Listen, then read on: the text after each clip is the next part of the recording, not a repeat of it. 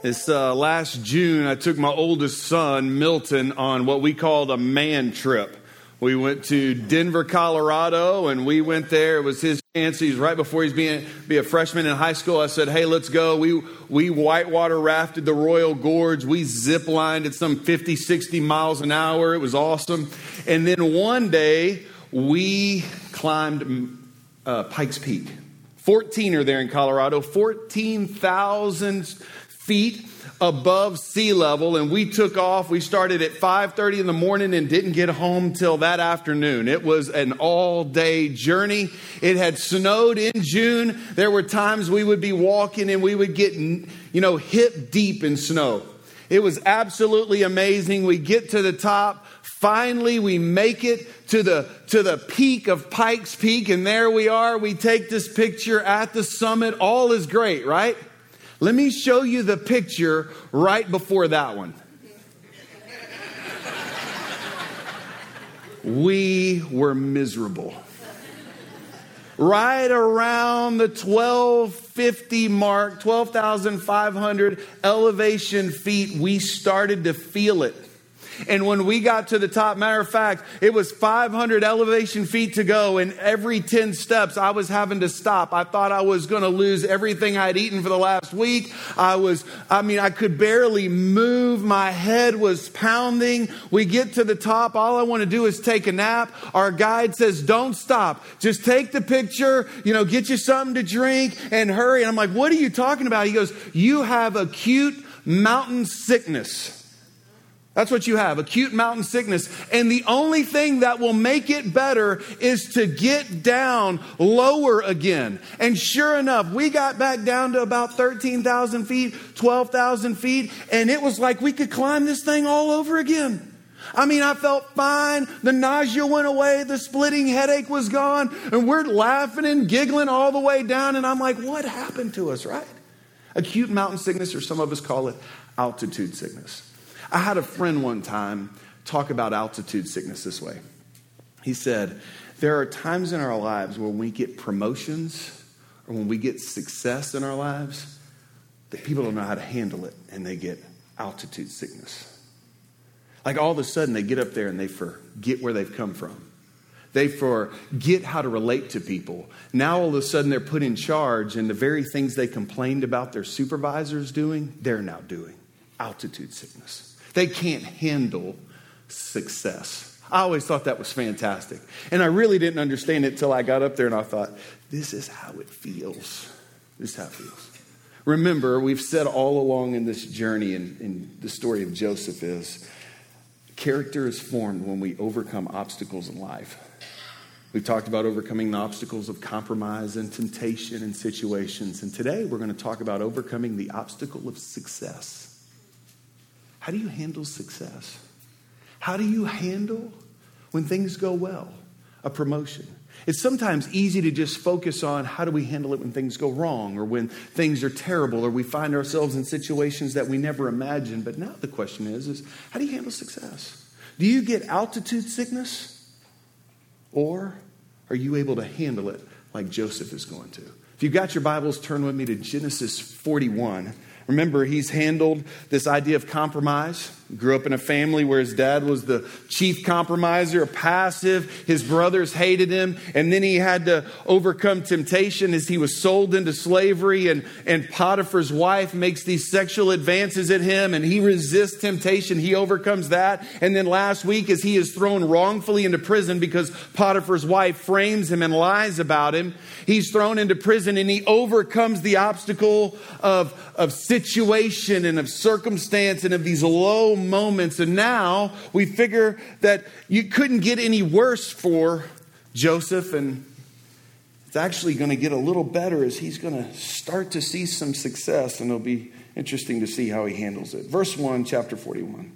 2 years later, Pharaoh had a dream. 2 years later, that means Joseph has been in prison at least 2 years. I think he's probably been in prison for 2 or 3 years before that because he had to earn his right not to just be a slave, but as we learned last week in chapter 40, he was over the whole prison. He became number 2 in charge. He did that with his dad as he took care of all the sheep. He has done that in Potiphar's house as everything was put under his control. He did it in prison as he worked again and showed his administrative skills and his gift, and he was put in charge in prison. And so for 2 years he's there. 2 years later is referring to when the cupbearer and the baker had dreams in prison to which he interpreted, and he interpreted correctly. And Joseph just says, please remember me, and they won't. So he's now in prison for 2 more years. But Pharaoh's going to have a dream. It says he was standing beside the Nile when 7 healthy-looking, well-fed cows came up from the Nile and began to graze among the reeds. After them, 7 other cows, sickly and thin, they came up from the Nile and stood beside those cows along the bank of the Nile. And the sickly, thin cows ate the healthy, well-fed cows, and then Pharaoh woke up. When you're listening to this seems just like one of those deals where you have some bad cheese and you have a nightmare that night, right? Or maybe you watch something on TV and you then put all of your family members in that show. Does anybody do that? That's what my wife does. We watch something at night. The next day it's like, wow, I got to hear about how we were in that story. That's just, you might think about that's how it is. And so here we have these healthy cows that come out of the Nile. They're good looking cows. And then you have some sickly cows come out and they eat the well-fed cows. And I'm sure that was pretty kind of graphic as you think about this dream or nightmare, if you will. And so he wakes up. And then it says he's going to go back to sleep, verse 5. And he dreamed a second time. 7 heads of grain, plump and ripe, came up on one stalk. And after them, 7 heads of grain, thin and scorched by the east wind, sprouted up. The thin heads of grain swallowed up the 7 plump ripe ones. And then Pharaoh woke up, and it was only a dream. Very similar. You got this one stalk with 7 good full heads of grain on it. And then these 7 withered ones show up and they devour the 7 plump ones. He wakes up and he is confused. He recognizes it's only a dream. Verse 8. When morning came, he was troubled. So he summoned all the magicians of Egypt and all the wise men, and Pharaoh told them his dreams, but no one could interpret them for him. He was troubled. I don't know about you, but as I read this, I'm like, it doesn't seem that much to be troubled about, right? I have weird dreams all the time. And I have some that don't make sense. And most of the time, I can't even remember some of my dreams by the time I get to the breakfast table. And when you think about this one, you would think some cows, some sick cows, grain, some scorched grain. Like, I don't understand this. Is it really that big of a deal? And when I begin to show you a little bit about Egyptian culture here, I want you to understand why Pharaoh is troubled. Why he's troubled. Because Pharaoh is, in essence, in charge as this, if you will, divine God of making sure that Egypt is taken care of. It's called Ma'at. That's what they believed is this harmony between harvest and production and reaping and sowing. And so it was Pharaoh's responsibility to make sure this Ma'at was constantly in play. We might remember this same idea in Buddhism with the yin and the yang, or this idea that, karma, the good things, and then there'll be bad things, or bad things are replaced with good things, whatever. This idea that somehow he's got to keep harmony going.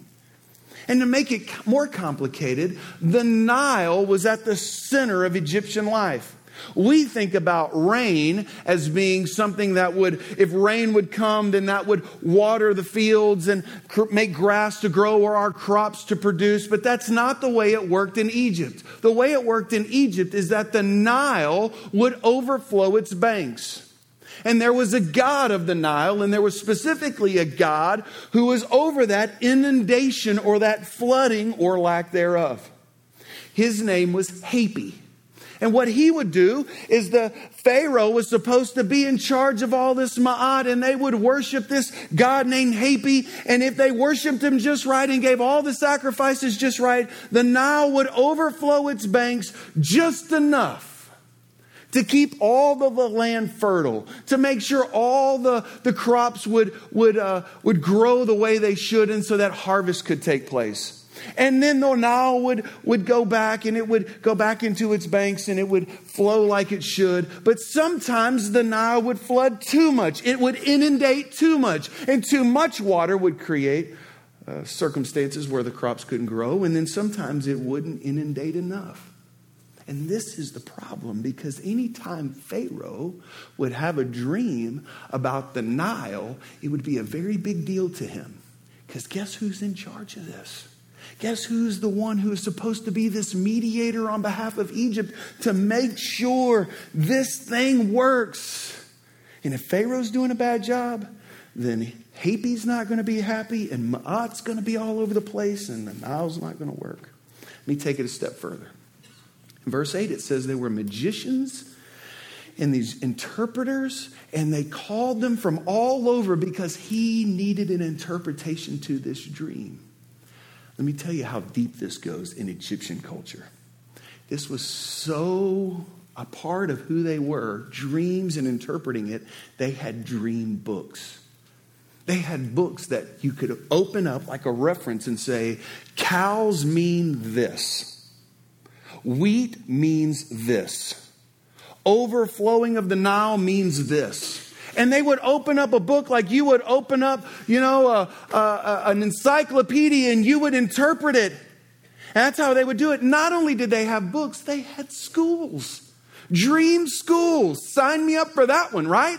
Where you go to school and you learn how to open a dream book and interpret dreams. That is how significant this is. This is not just some run-of-the-mill, willy-nilly old dream. This is a dream about the Nile. It's a dream about Egyptian survival. It is a dream about Pharaoh himself, who sees himself as a god.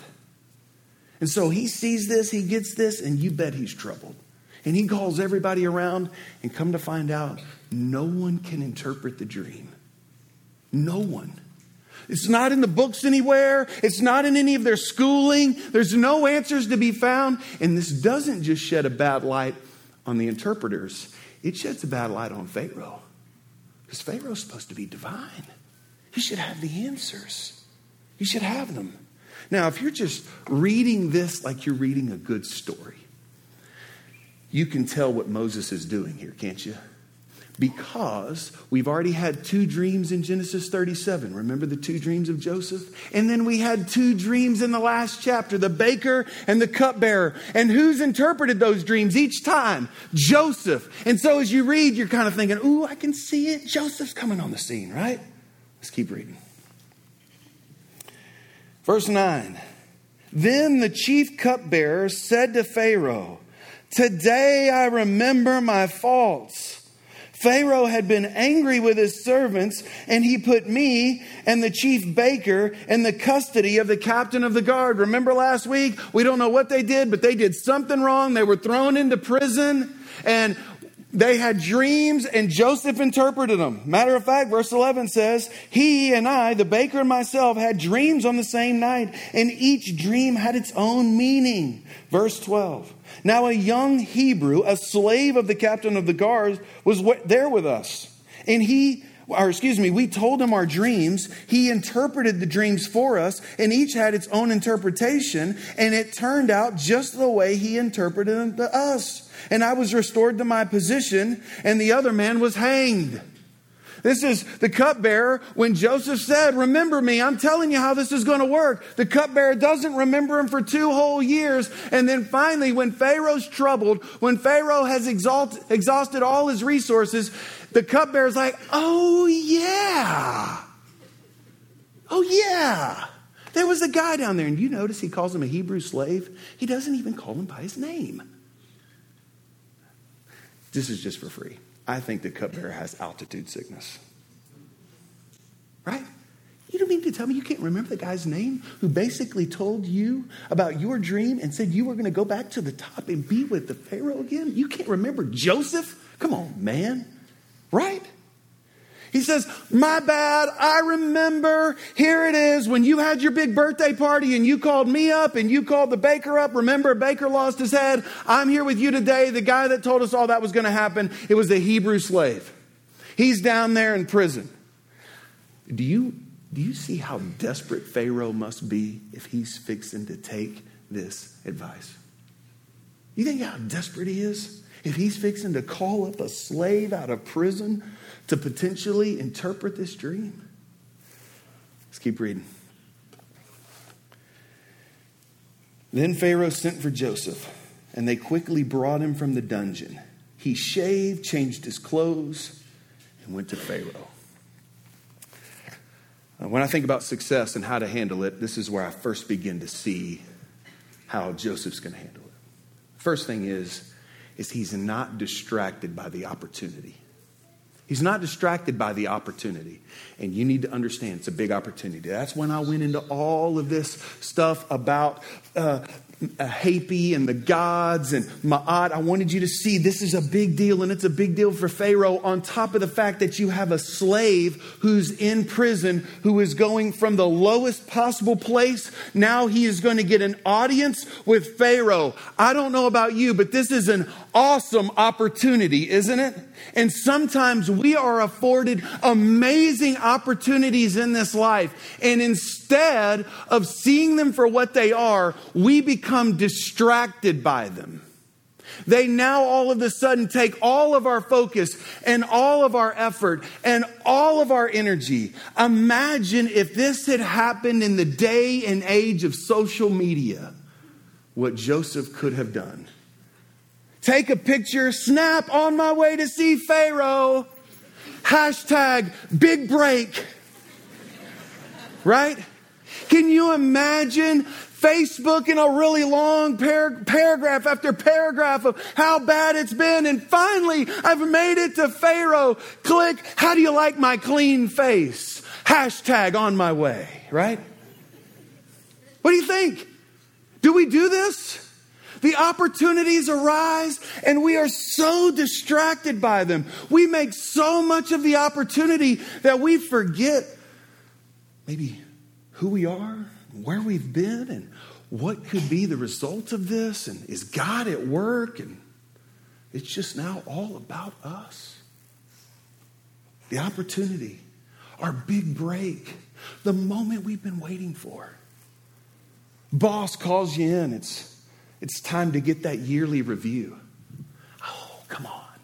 This is my chance. Big break. I've had a great year. Record sales. It's my big break as I try out for the team. This is my chance to prove to everybody I can do it. It's my big break. And now it's just all about the opportunity and all about that situation rather than anything else. Joseph's not going to be distracted by that. Matter of fact, keep looking, verse 15. Pharaoh said to Joseph, I have had a dream, and no one can interpret it, but I have heard it said that about you, that you can hear it, and you can interpret it. I've heard it said. Can you imagine that? I know it's hard to imagine. It's just black and white there. I want you to see it. Pharaoh looks at him and says, I got no one in this massive empire that can help me, but I think you can. What does that do in you? What does that do in you? No one can do what I need you to do. No one can help me, but I think you can. Let me tell you another thing that we have to do in order to handle success is we can't be distracted by the opportunity, and we can't be seduced by praise and flattery. Seduced, because it's seductive, isn't it? It's seductive. What if your boss called you in tomorrow and says, hey, just between me and you, doors are closed. I just want you to know nobody in this business can do this, but you can.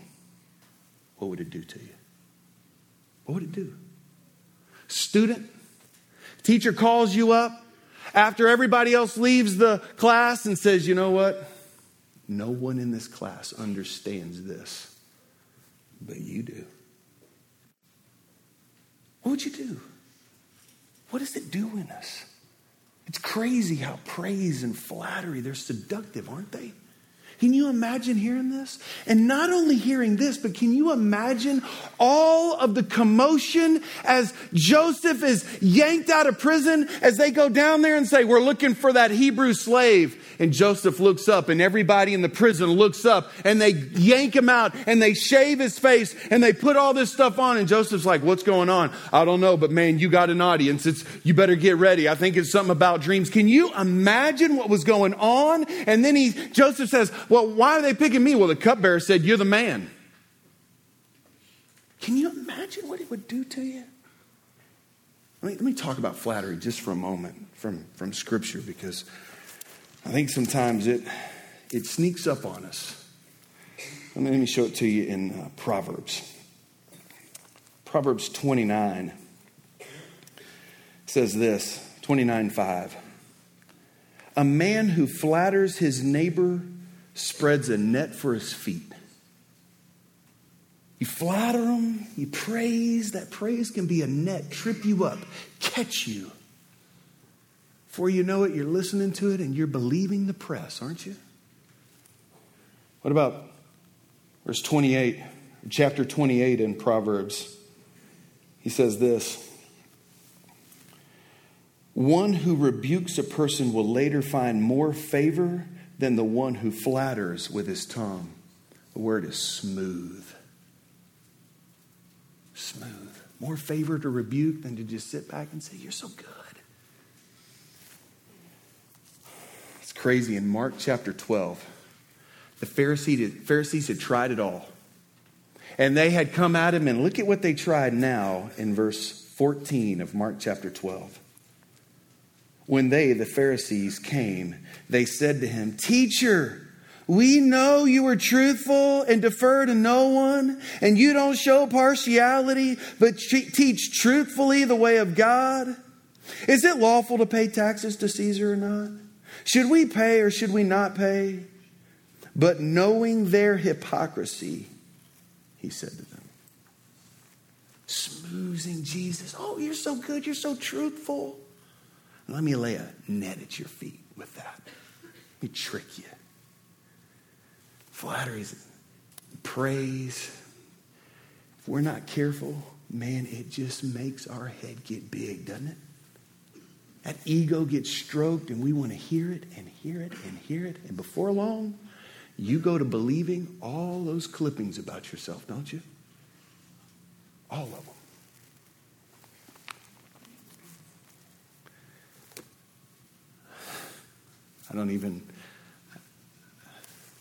I had a chance before I was here in Austin, Texas.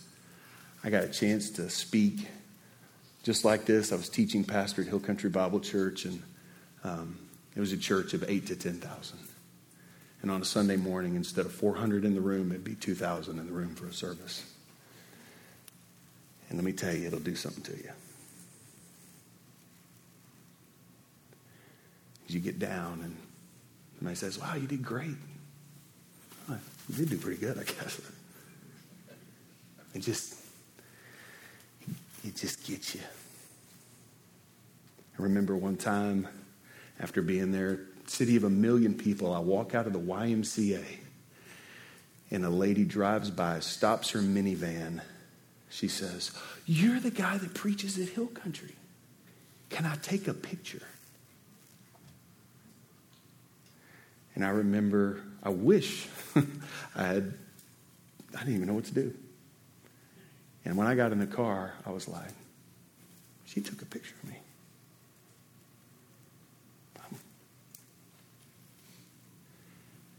And if we're not careful, this stuff will eat us up. It'll eat us up because we want it, we need it, we think, oh, look at me. Joseph isn't distracted by the opportunity, and he's not seduced by the praise. And let me show you how. Verse 16.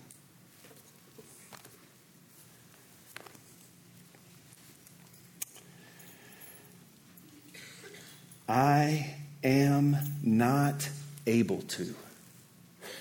Isn't that good? That's your response to Pharaoh? No one can do it but you, my man. Cupbearer's singing your praise. You come in with a resume. He's looking sharp, shaved, well-dressed. Pharaoh says, you're the man. And he says, I'm not able to do it. Joseph answered Pharaoh. And then he says this, and it's even gutsier. It is God who will give Pharaoh a favorable answer. It's not me. This isn't about me.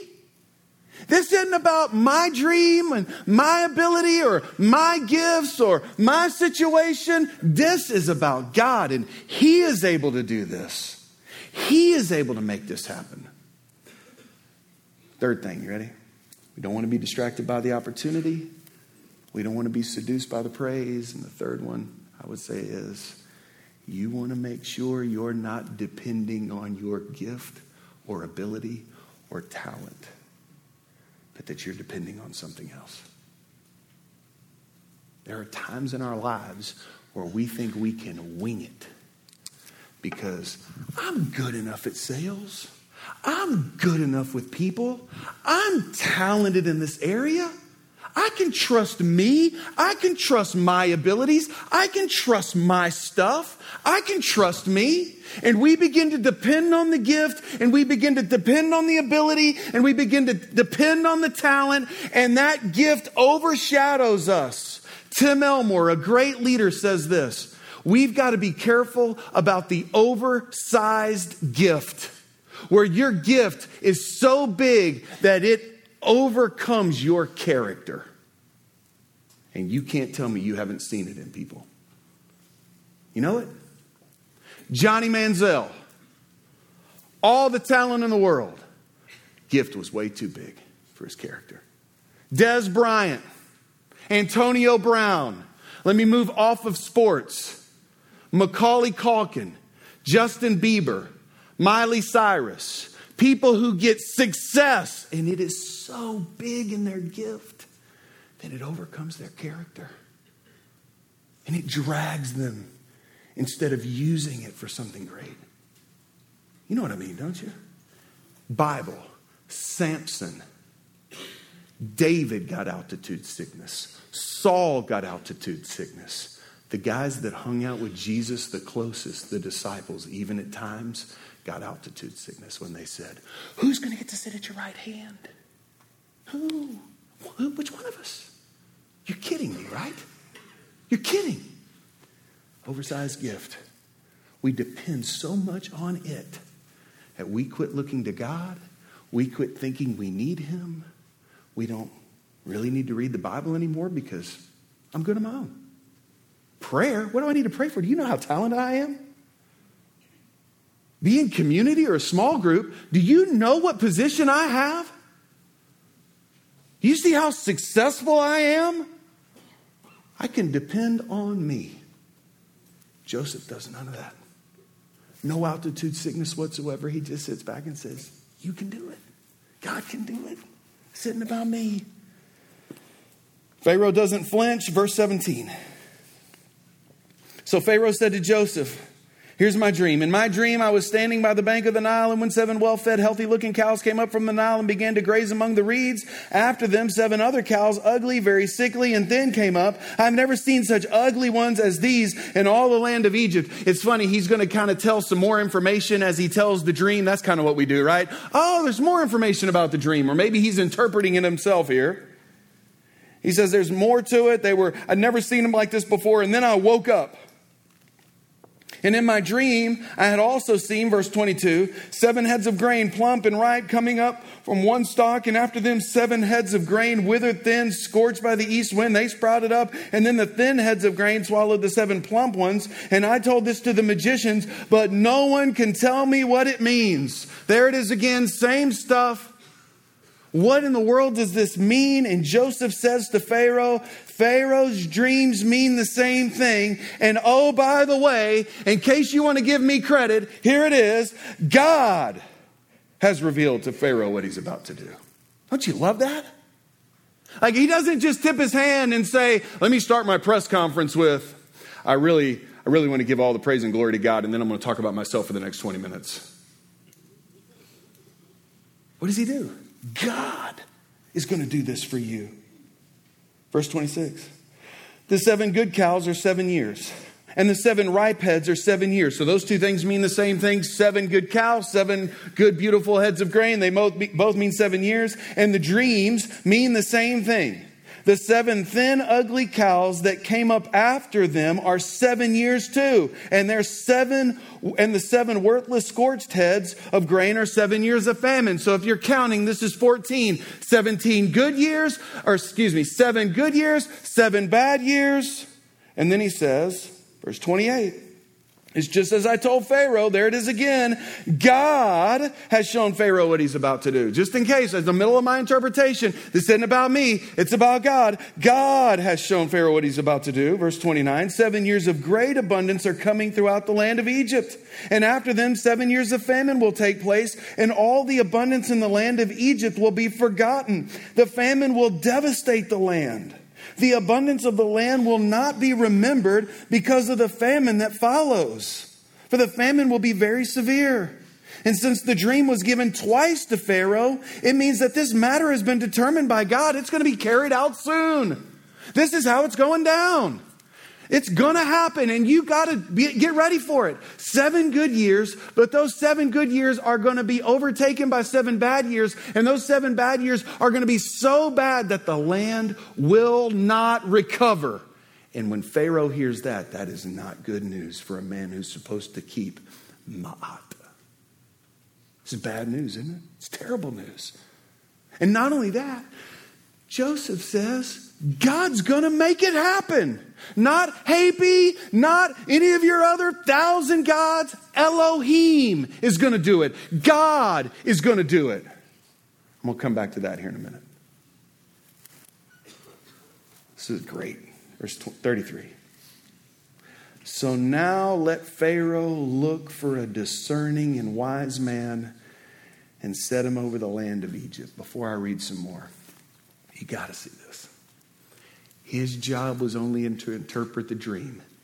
At the end of verse 32, he could have dropped the mic and walked out. That's it. That's all he was asked to do.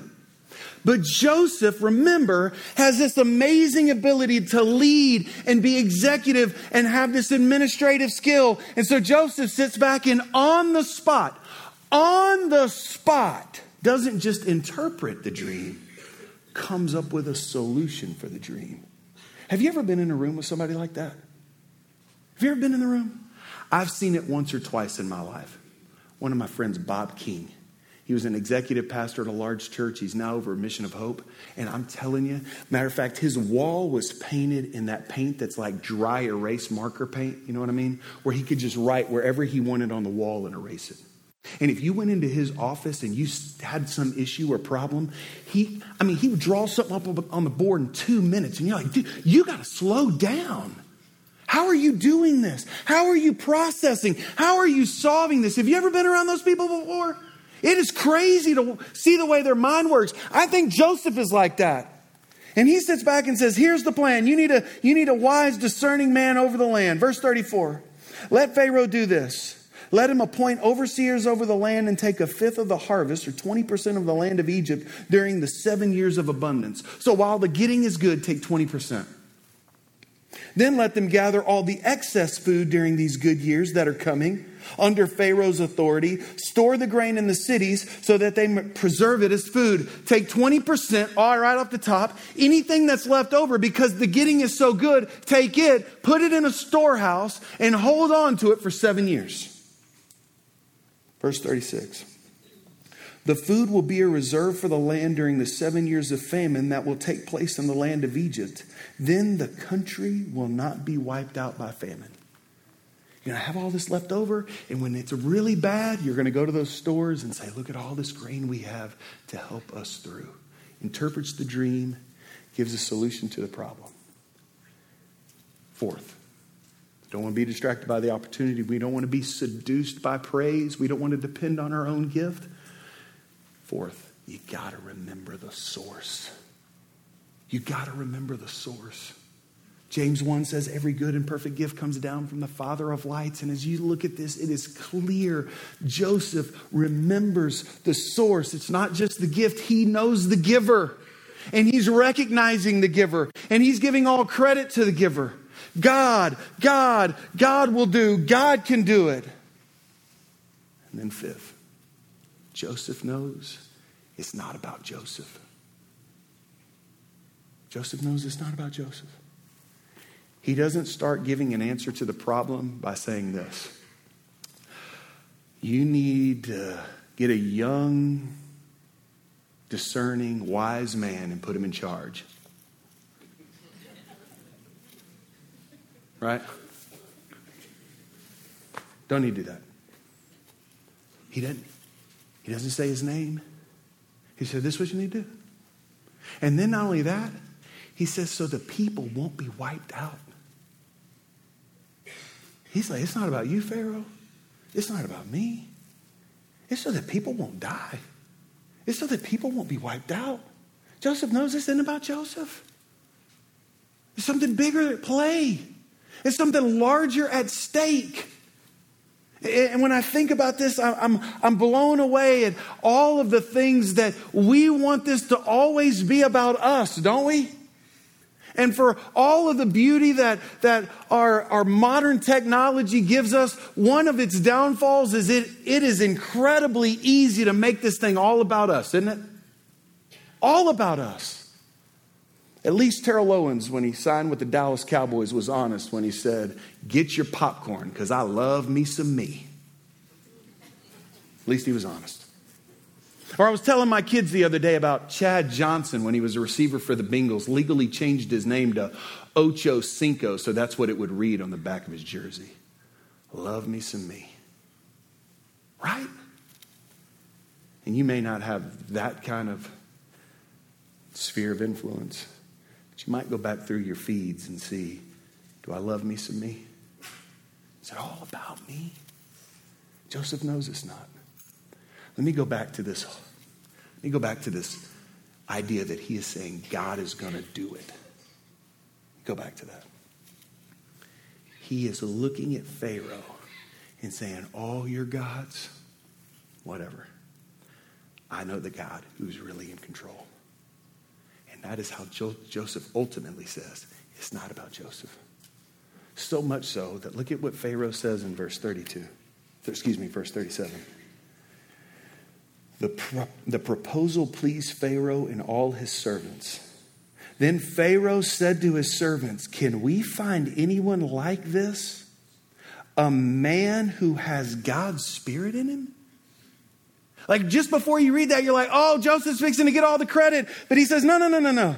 Is there anyone like this who has God's Spirit in him? I don't know if Pharaoh had a clue about the Hebrew God. I don't know if he meant the Holy Spirit or if he just meant like something else. I just know that he is clear that Joseph's not getting the credit here.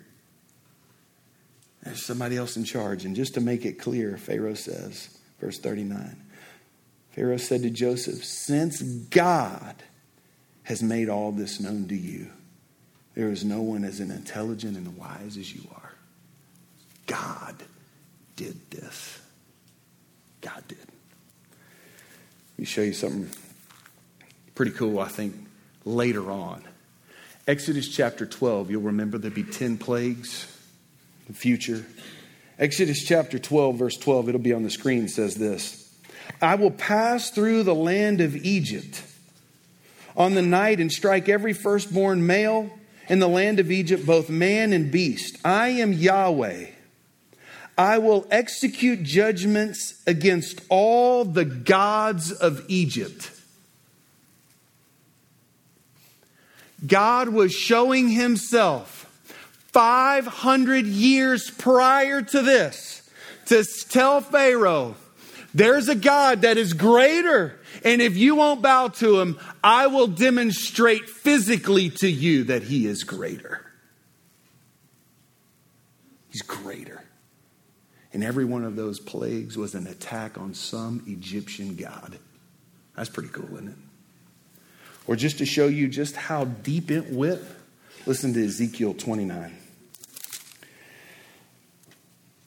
He says this, in the 10th year, in the 10th month, on the 12th day of the month, the word of the Lord came to me, Son of man, turn your face toward Pharaoh, the king of Egypt, and prophesy against him and against all of Egypt, and speak to him and say, this is what the Lord God says to you.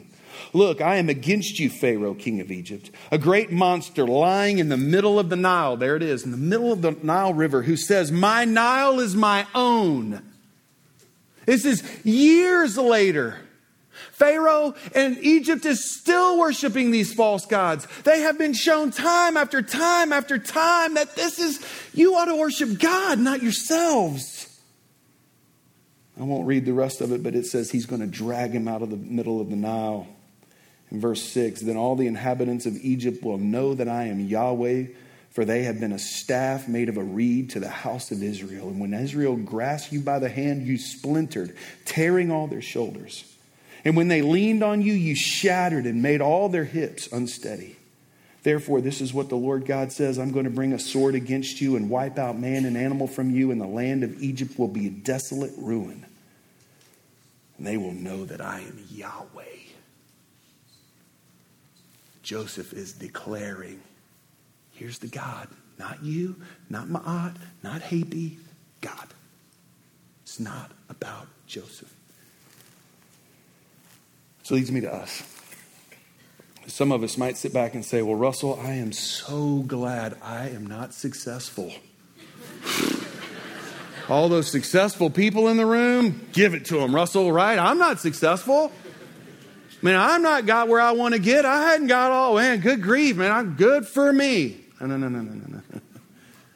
Remember, everything we have is a blessing from God, right? And you all have a gift, ability, or a talent. It's been given to you by God. So the question is, what are you going to use it for? To make much of you? Or to make much of God and to edify the body? 2 more passages and I'll be done. Corinthians says this as he talks about the spiritual gifts. Verse 7, chapter 12. There's been a demonstration of the Spirit, and it's given to each person to produce what is beneficial. You've not been given this to make much of yourself. You've not been given this so that everybody can see, look how spiritual you are. It is to be beneficial. And if you're not using it, and you're not in the body, a part of the body, using your gift to do your job, then you're not being beneficial.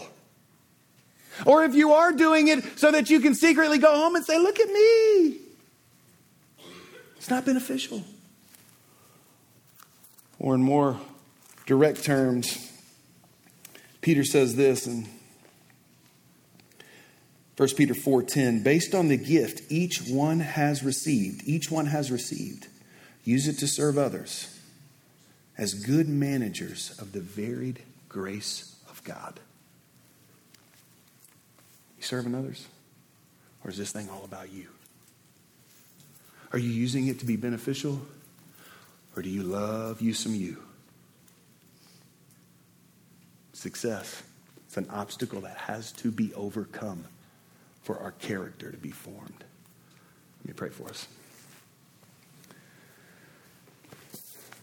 Father, as I think about Joseph, just chapter in and chapter out, he's given us some great models of what it looks like to build this in good times and in bad. So, Lord, I pray for us that we would learn. And then ultimately, Lord, it makes me think of the greatest model, Jesus Christ,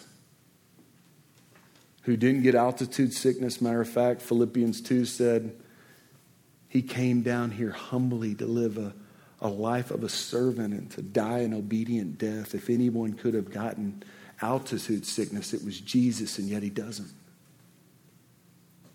And because of that, he dies on the cross, and 3 days later comes back to life and gives us an opportunity to be restored to you. And so, Lord, thank you for the gifts you give us. Thank you for the blessings that we receive. But, Lord, help us to use them to point to you, help us to use them to be beneficial and to serve others. Lord, help us to not have altitude sickness, to struggle with success. Thank you when you give it, but help us point to you. Thank you for listening. This audio is provided as a free ministry of Radius Church. If you would like to reproduce this audio, please feel free to do so. We ask that you do not charge for any reproductions that you make. If you would like to know more about Radius, please visit us online at radiuschurch.org or download our app from your app store.